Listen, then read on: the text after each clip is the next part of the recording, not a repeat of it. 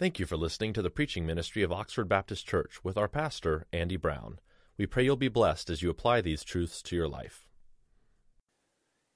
In the year that King Uzziah died, I saw the Lord sitting upon a throne, high and lifted up, and the train of his robe filled the temple. Above him stood the seraphim. Each had 6 wings. With 2 he covered his face. With 2 he covered his feet. And with 2 he flew. And one called to another and said, Holy, holy, holy is the Lord of hosts. The whole earth is full of His glory. And the foundations of the threshold shook at the voice of Him who called. And the house was filled with smoke. And I said, Woe is me, for I am lost. I am a man of unclean lips. I dwell in the midst of a people of unclean lips, for my eyes have seen the King, the Lord of hosts. Then one of the seraphim flew to me, having in his hand a burning coal that he had taken with tongs from the altar, and he touched my mouth and said, Behold, this has touched your lips. Your guilt is taken away, and your sin is atoned for. As I read that passage in Isaiah 6, I wonder, what on earth will it be like when we see the Lord?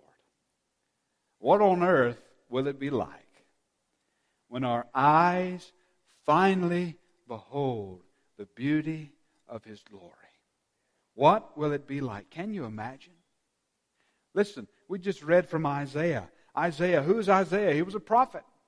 Isaiah was a prophet who spoke to a people who were on the edge of the judgment of God. Here's where they were. And he sees the Lord. Can you just imagine what it must have been like for Isaiah to see the Lord? Could you imagine what it must have been like to have seen Jesus? What it must have been like to see the Word become flesh and dwelling amongst us? What must it have been like for the light of the world to step down into darkness so that He could open up the eyes of the blind so that we could see Him in every bit of His glory?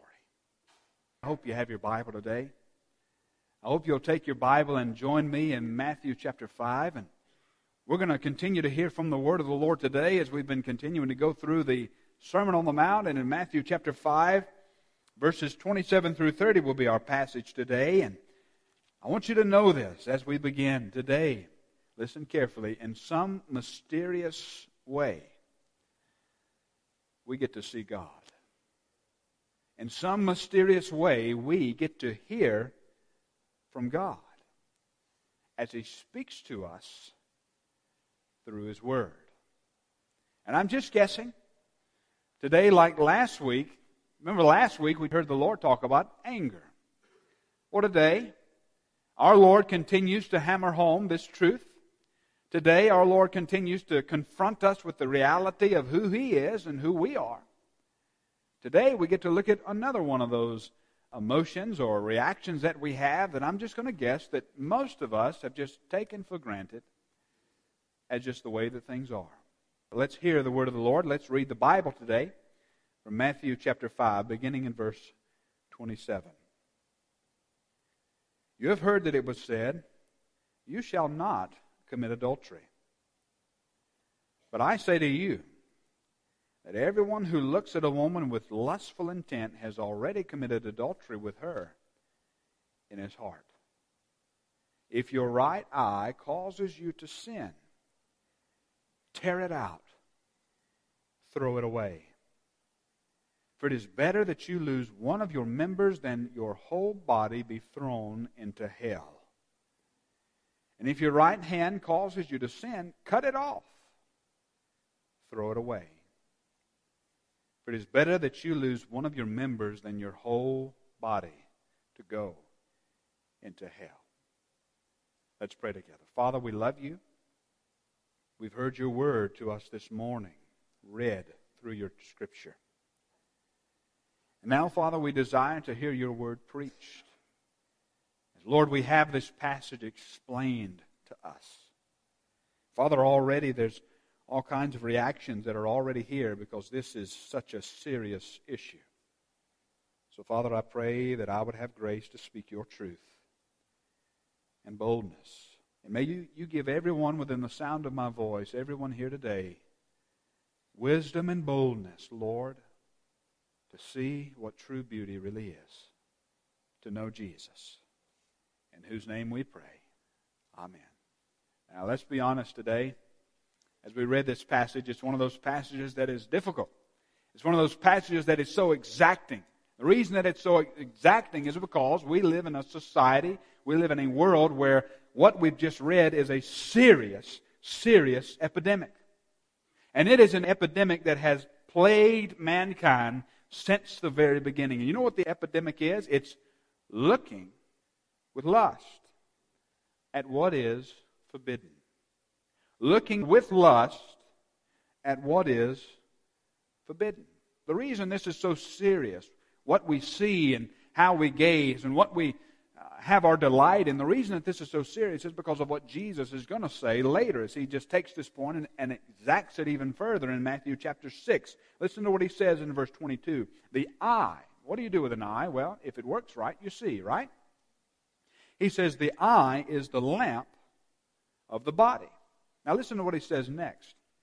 If your eye is healthy, your whole body will be full of light.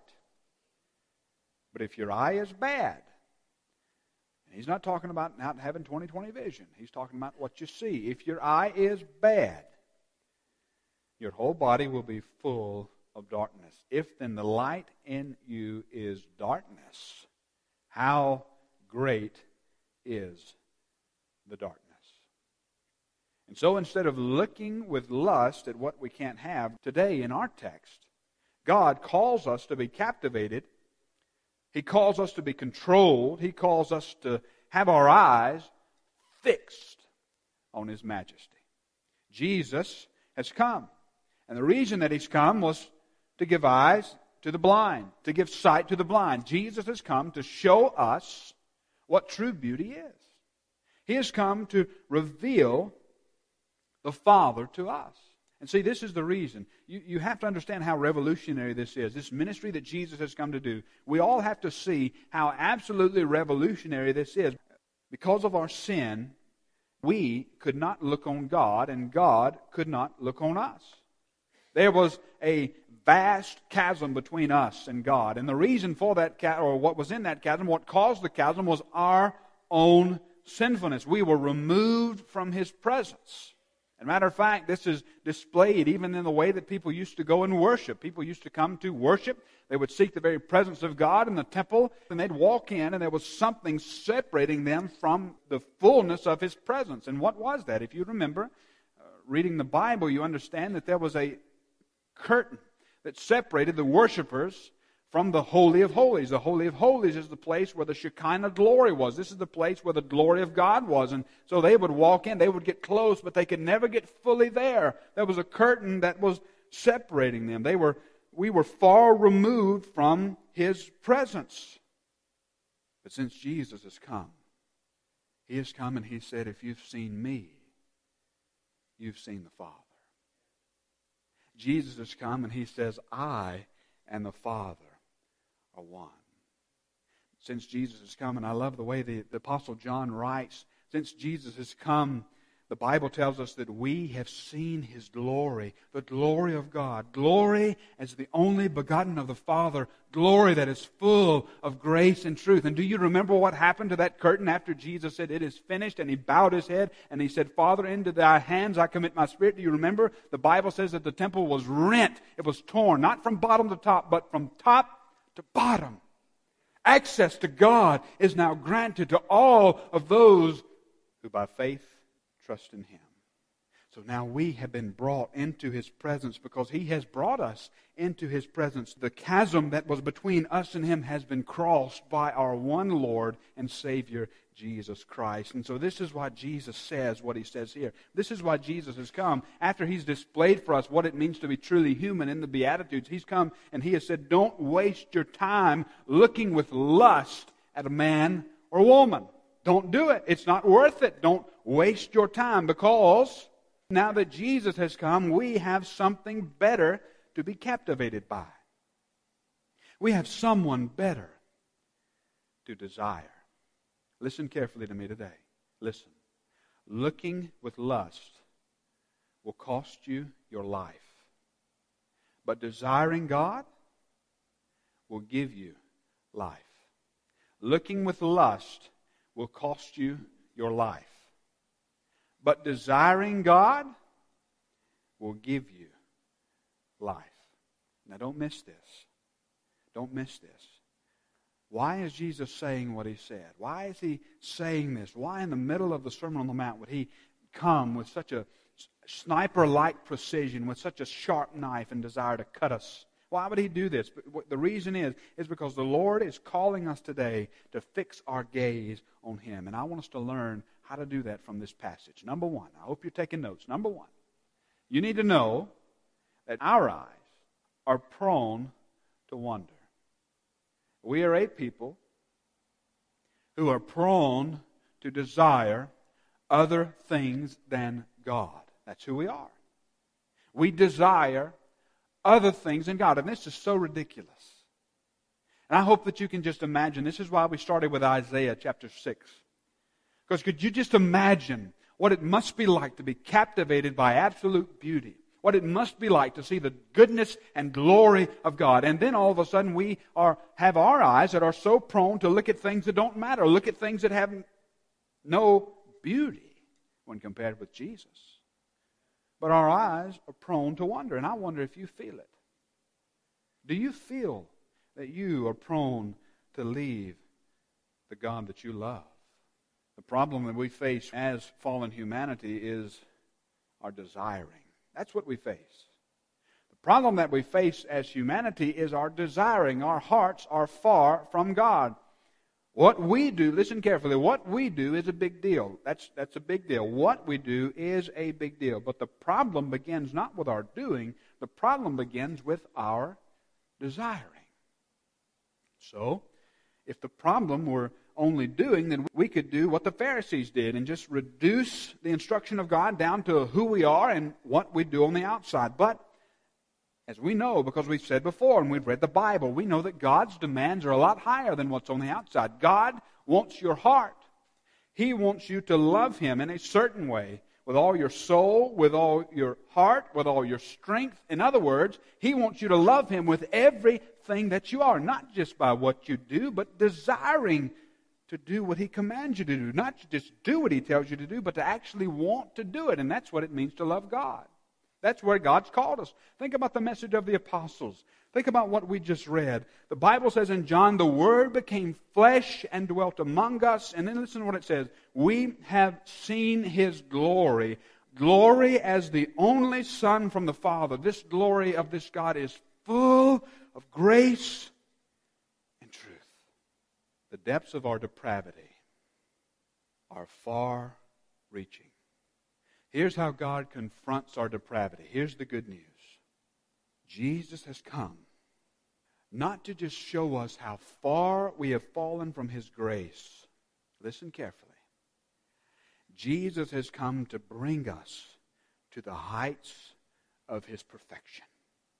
He's not just come to say, you've done this bad, how dare you. No. He's not come to just point the finger. He's come to give us His hand and say, I am the means of rescue. I am the one by which you will be rescued. Take my yoke upon you and learn from me. Jesus has not just come to show us the way. He has come to be the way. And by His coming and becoming flesh, so that He could show us His own glory, not just from some distance, but in the most intimate and personal way. This eternal Son of the Father who has taken on flesh has come both as the message, and He has come to declare the message of God. And what is that message? What is it? What does He come and say? What's His first message? What's He say? Repent. Whatever way you're going down, turn from it. It is a way that leads to death. It is a way that leads to destruction. It is a way that leads to no good. He says, turn from that and turn to me. Turn your wondering eyes upon true beauty. Turn your eyes upon Jesus. Listen to me closely. Jesus is confronting a system of the Pharisees. These are those people that thought righteousness was something that you do instead of who you are. The Pharisees set up a system of being satisfied with doing and not desiring.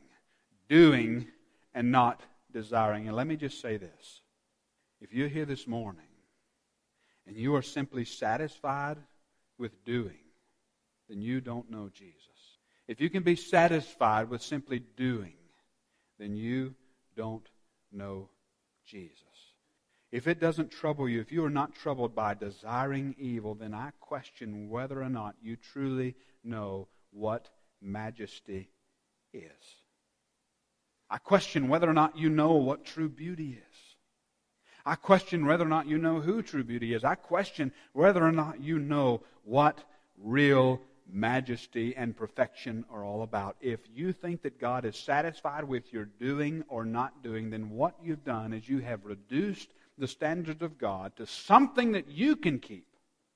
And you know what you do when you do that? You erect a God in your own image because you say, look, this is all it takes, so I can do it. So look, I'm doing a great job. You've erected a God in your own image. You've become the subject of your own idolatry instead of worshiping the God whose image you were made in. It's dangerous. Dangerous thing. Jesus says, if you look with lust, you are guilty. Don't miss this. Jesus says this for two reasons. He says it to first to show how far track we are. And then, you know what else He does? He doesn't just come to show us how far off track that we are, as just to say it. He's also come to direct our paths back to Him. Don't miss this. This is where we get the message of Jesus all mixed up. We see Jesus as some person who's standing over us, and instead of offering to save us, we have so many wrong views of Jesus. Jesus is not just saying this to show us how far we're off track. He is saying this to reflect and regain our focus or redirect our focus on Him. Don't miss this. Jesus is saying this. The one who brings conviction of your sins is the only remedy for your sin. Do you see that? He's the one who brings conviction, and He Himself, in Himself, He is the only remedy for your sin. And do you see the beauty there? Do you see how absolutely glorious that? This is why we call it good news. Where sin abounded, grace was there all the more. Jesus has come to show us our sinfulness, but then to redirect our focus to all that He is. Jesus has not come to condemn the world. John tells us that those that don't believe in Jesus, they're already condemned already. He's not come to condemn the world. The world is condemned already. Jesus has come so that you and I, who are prone to wander from the God that we love, Jesus has come to direct our focus to Him. He's come to show us what beauty is. He's come to leave us with the attitude of Romans 7. And write that down in your margin or on your notes. Romans chapter 7. That's a good thing. He's come to leave us with this attitude that says, wretched man that I am. Then we ask the question, who in the world will deliver us from this body of death? And then later on he says this, thanks be to God through Jesus Christ our Lord. Do you see the solution?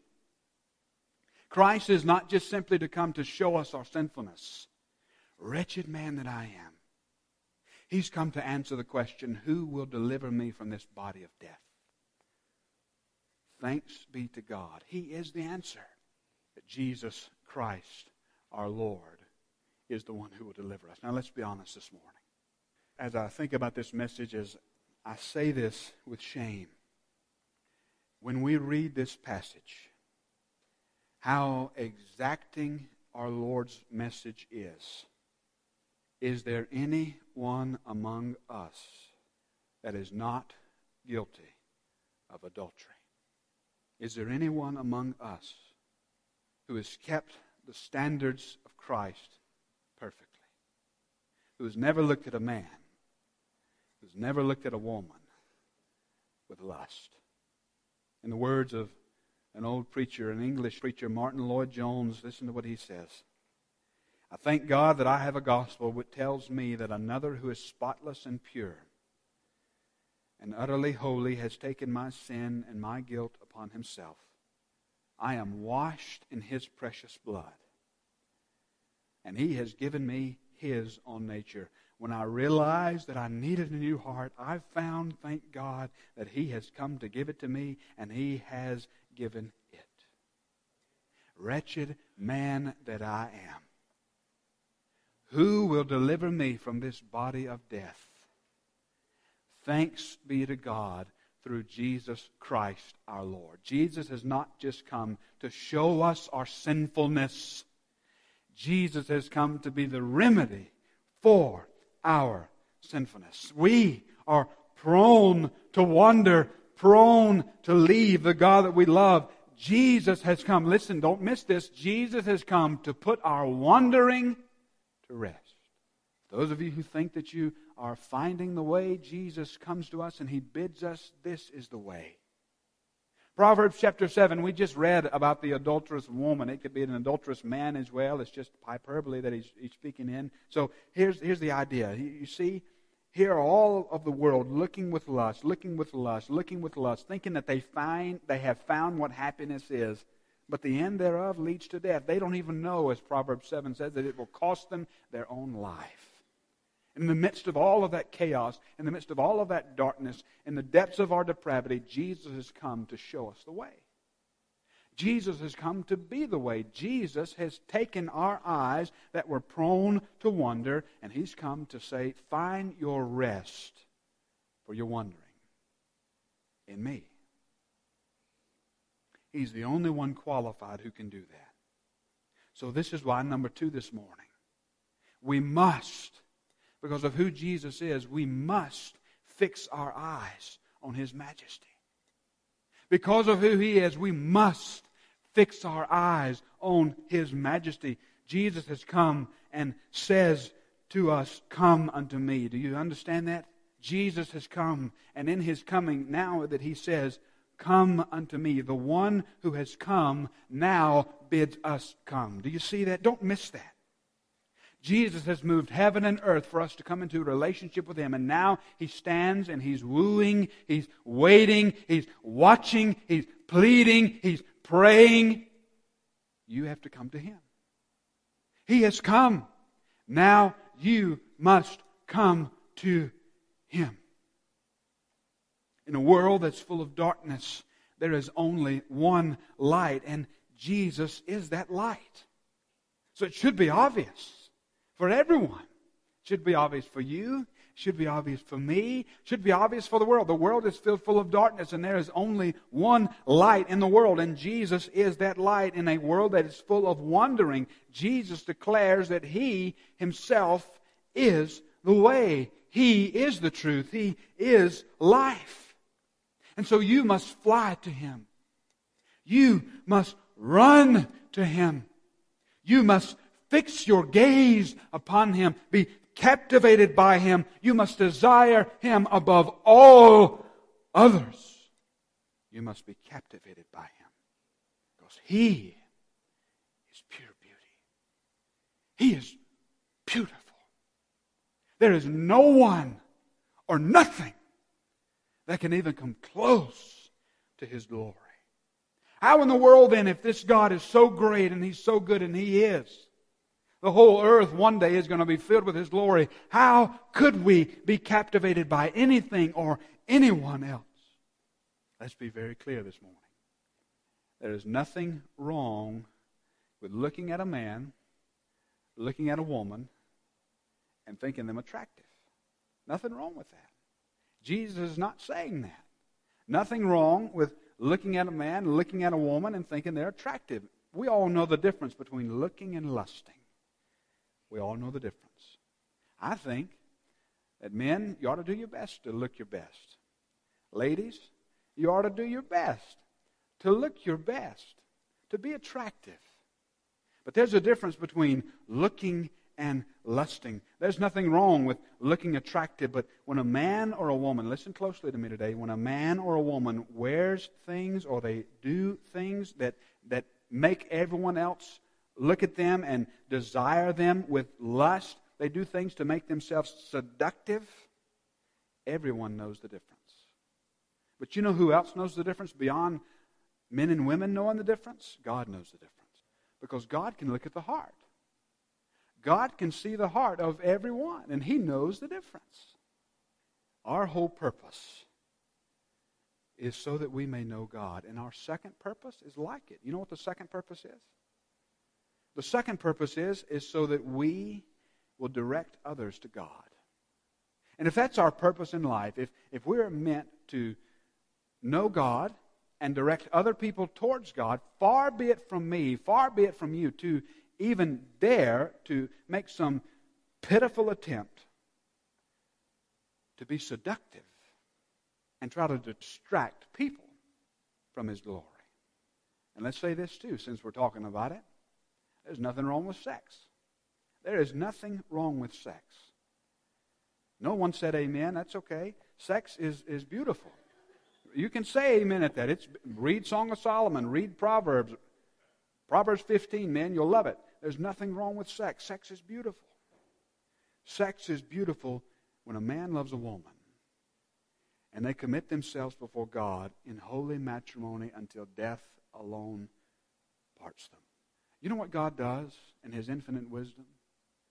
God places boundaries around looking and around sexual relations for our protection. He is the all-wise God. And He sets rules and standards not so that we can not enjoy something, but so that we will know what life is really about. Now, let's be honest. It's not intended to hurt us. God's words are not intended to hurt us. They're meant to give us life. And let's be honest this morning.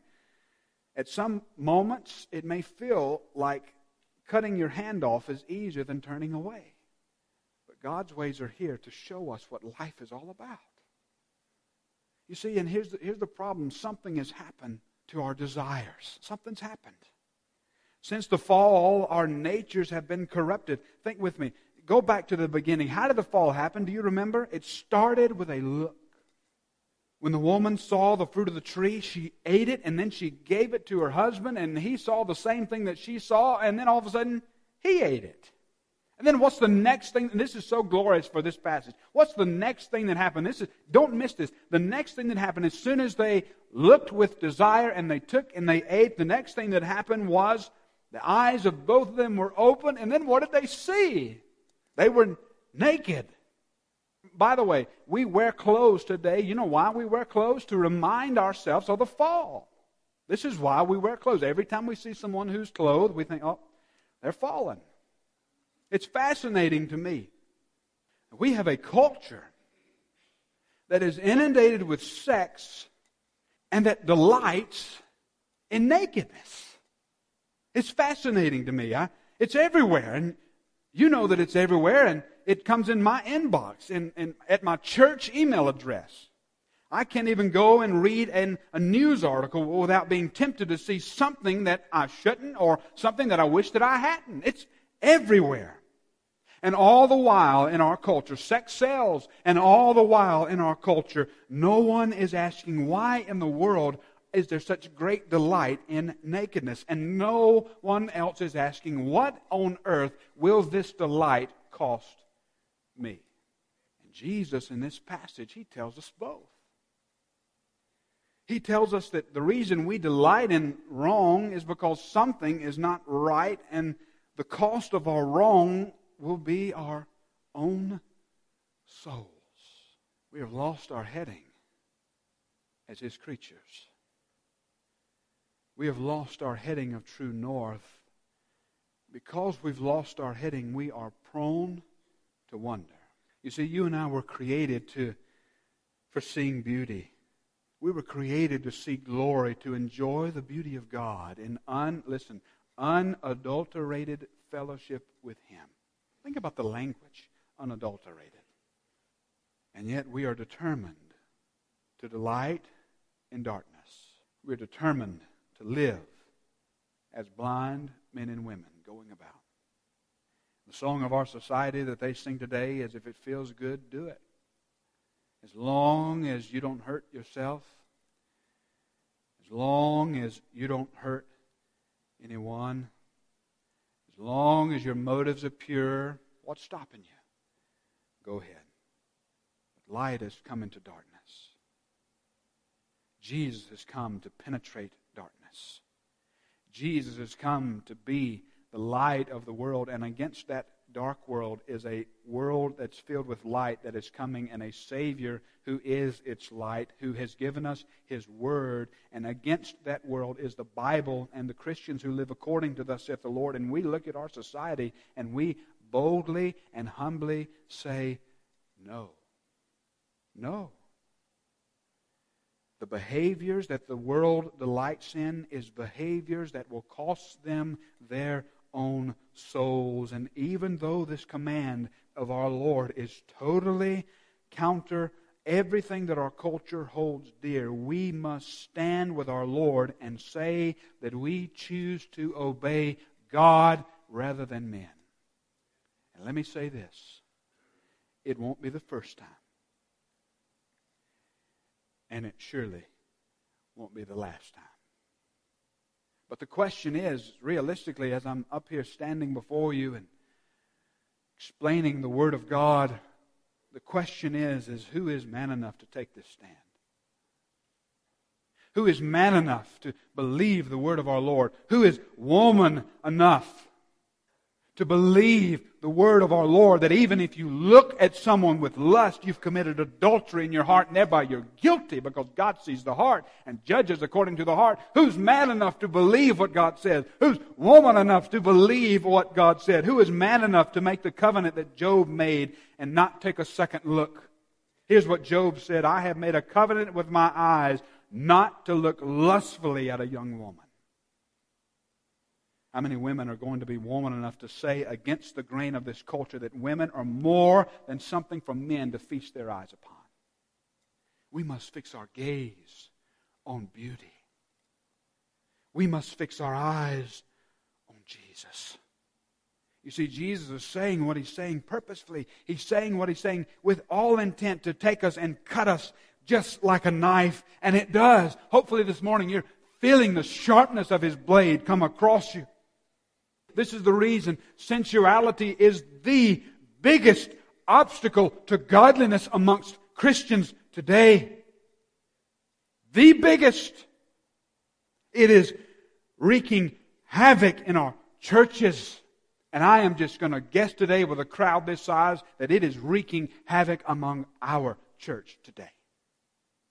Men looking with lust, women looking with lust, as if it's just second nature, not saying that this is wrong, not believing that what our Lord says is true. And the problem, I'm afraid, the problem is so many of us are unaware that the behavior that we are engaging in is behavior that we delight in, is the very thing that is going to cost you your body in hell.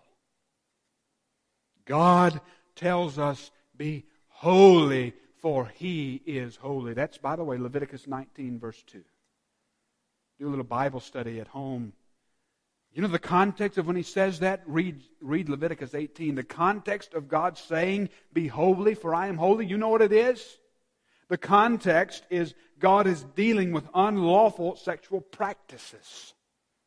And as a result of everything that he said in chapter 18, in verse 19, he gets to the conclusion of the matter, and he says, "Be holy, for I am holy." You know what we can learn from that? Godliness and purity go hand in hand. So to avoid the gaze of lust, listen carefully to me today. To avoid the gaze of lust, you must have your eyes fixed on Jesus. There is no other hope and no other way. You can get covenant eyes for the internet. You can have an accountability partner. All of those things are good things to do. You can take your smartphone and throw it away. You can take all these steps, but listen carefully to me today. You must have your eyes fixed on Jesus. Have an overwhelming sense of how majestically wonderful He is.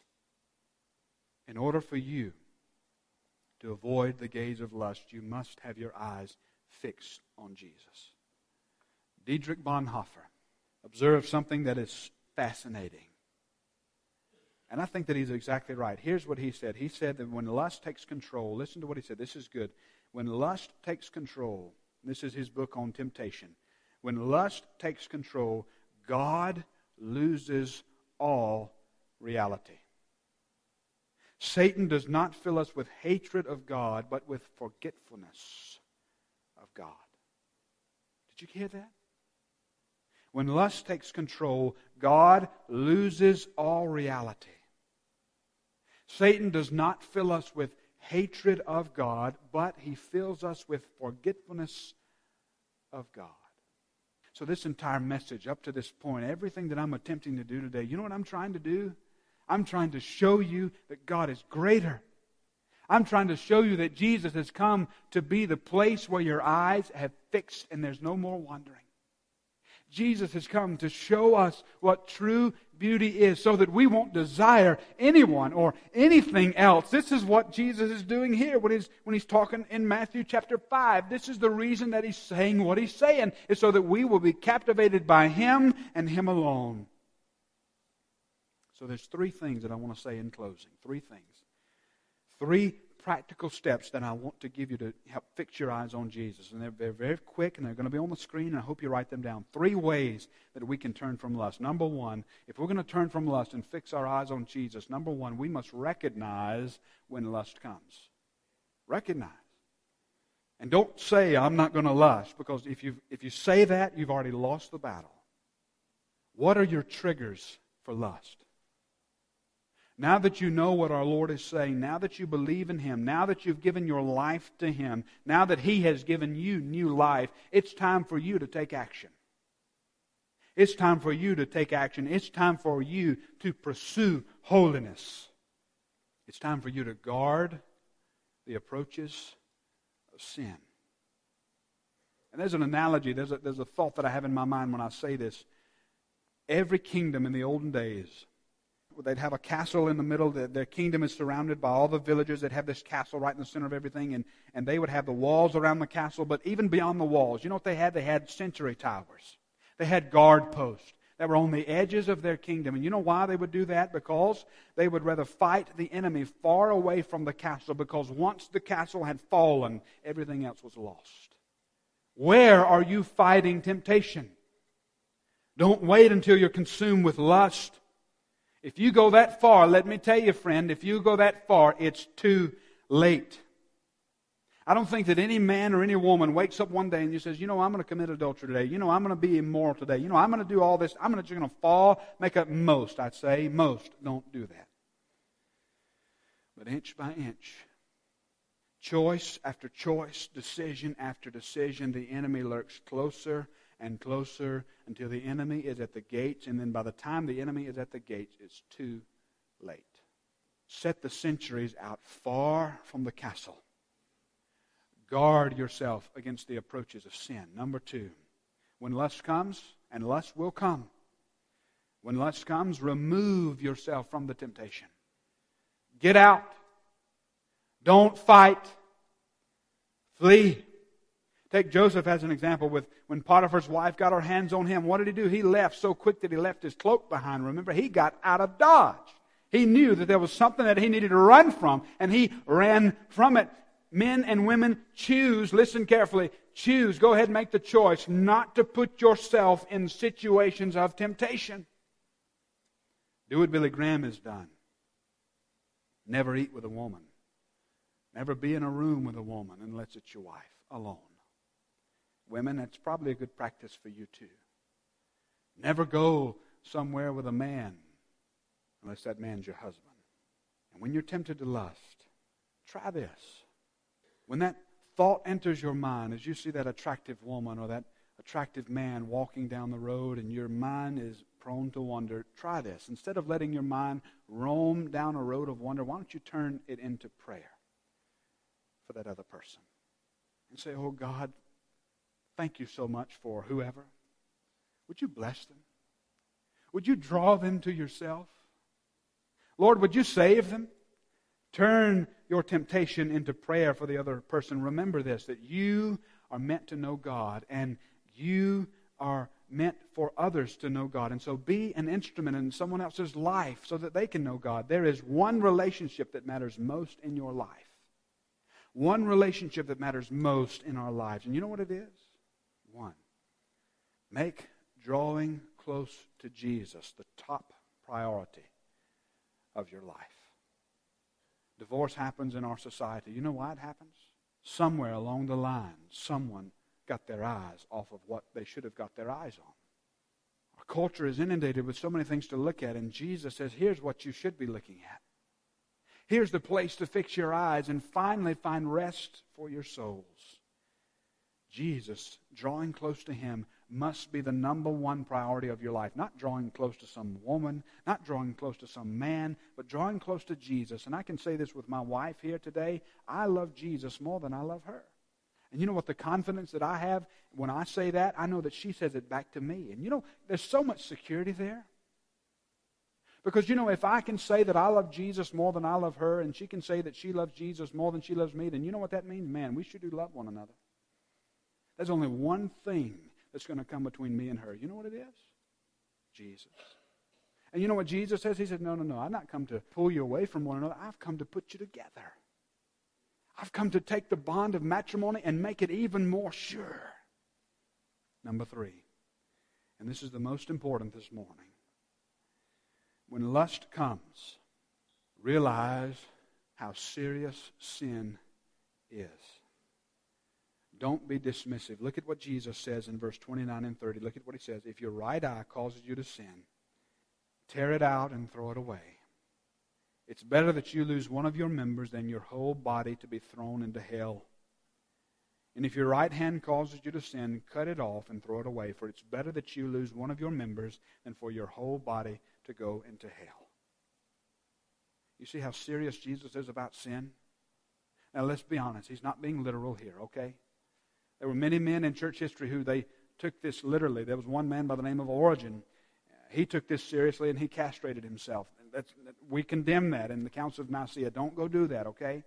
Because you can still lust if you don't have a hand or eyes. You can still lust in your own imaginations. What Jesus is telling us is to have the right perspective. And here's the perspective that Jesus is telling us. The whole world may say that it's right, but the whole world way will end in destruction and hell. Lust and desire has serious and disastrous consequences. And here's what Jesus is saying. You need to come to the realization that it is better for you to live your life as a cripple than it is for you to forfeit your own soul in hell. You need to have that kind of perspective. And you need to be willing to do whatever it takes. There may be some things in your life, even right now, that you know that you need to cut off. Maybe you need to cut off some of your TV shows. Maybe you need to cut off some of those shows that you delight in. And here's the question. Here's the question.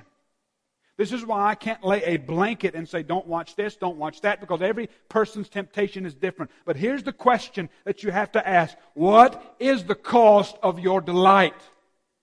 What's the cost of whatever it is that you're delighting in? There may be cancellation needs to happen of some subscription of some questionable magazines. Maybe you need to quit going to the internet hoping you will stumble upon something. Maybe you need to quit browsing through the movies and clicking on some title hoping that it'll have some scene in it that you can pause and just get a glimpse of whatever it is.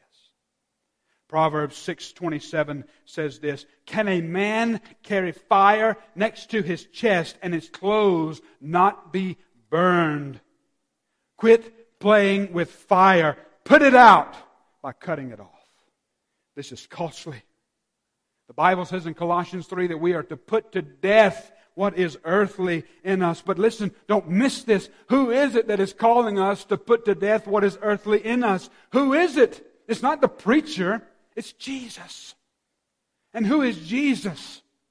He is the greatest treasure there is. He is the most amazing. He is the most beautiful. He is the purest, and He is the most holy. He is our Savior who has come into darkness to give His pure life for sinners like you, sinners like me. We were prone to wonder. We couldn't even help ourselves, but Jesus has come to be our help. Jesus has come to save you. To say to you who are prone to wonder, come, find true rest for your souls. So this morning when you're tempted to look on anything or anyone, and you will be tempted, in those moments, remember what true beauty is. Remember who true beauty is. And listen to me. Nothing in this world compares to Him. Find yourself by being lost in Him. Turn your eyes upon Him. Be captivated by Him. Fix your eyes upon Jesus. Would you pray with me this morning? Lord, we love You and we thank You for loving us. You love us, Lord, with a great love. And I pray that You would, Lord, be the one who captivates our heart and soul. There's some here this morning, Lord, who, if You were to look at their life and they were to be honest with You, they would say that they don't delight in You like they should. Father, may we be serious about Your Word. And as Your Word has come to us and cut us like a knife, thank You, Father, that the one who made us aware of our sin is also the one who is the only remedy for our sin. So give us grace. Free the man who's thinking about cheating on his wife from those desires. Free the woman who's thinking on cheating on her husband. Free the man or the woman, the boy or the girl who's addicted to pornography. Free the girl or the woman who thinks that beauty is external when she doesn't care about what's on the inside. Free the man from dressing seductively and thinking that his worth is determined on how many girls he knows. Help us to see what true beauty is. Help us to see who true beauty is. Father, call our hearts and open our eyes to see You. In Jesus' name we pray. We trust You, our God. And all of God's people said, Amen. We pray God will use this message for His glory in your life. If you would like more information, please feel free to contact us at info@oxfordbaptistchurch.com. Oxford Baptist Church is located in Oxford, Georgia. If you're close, we'd love to meet you.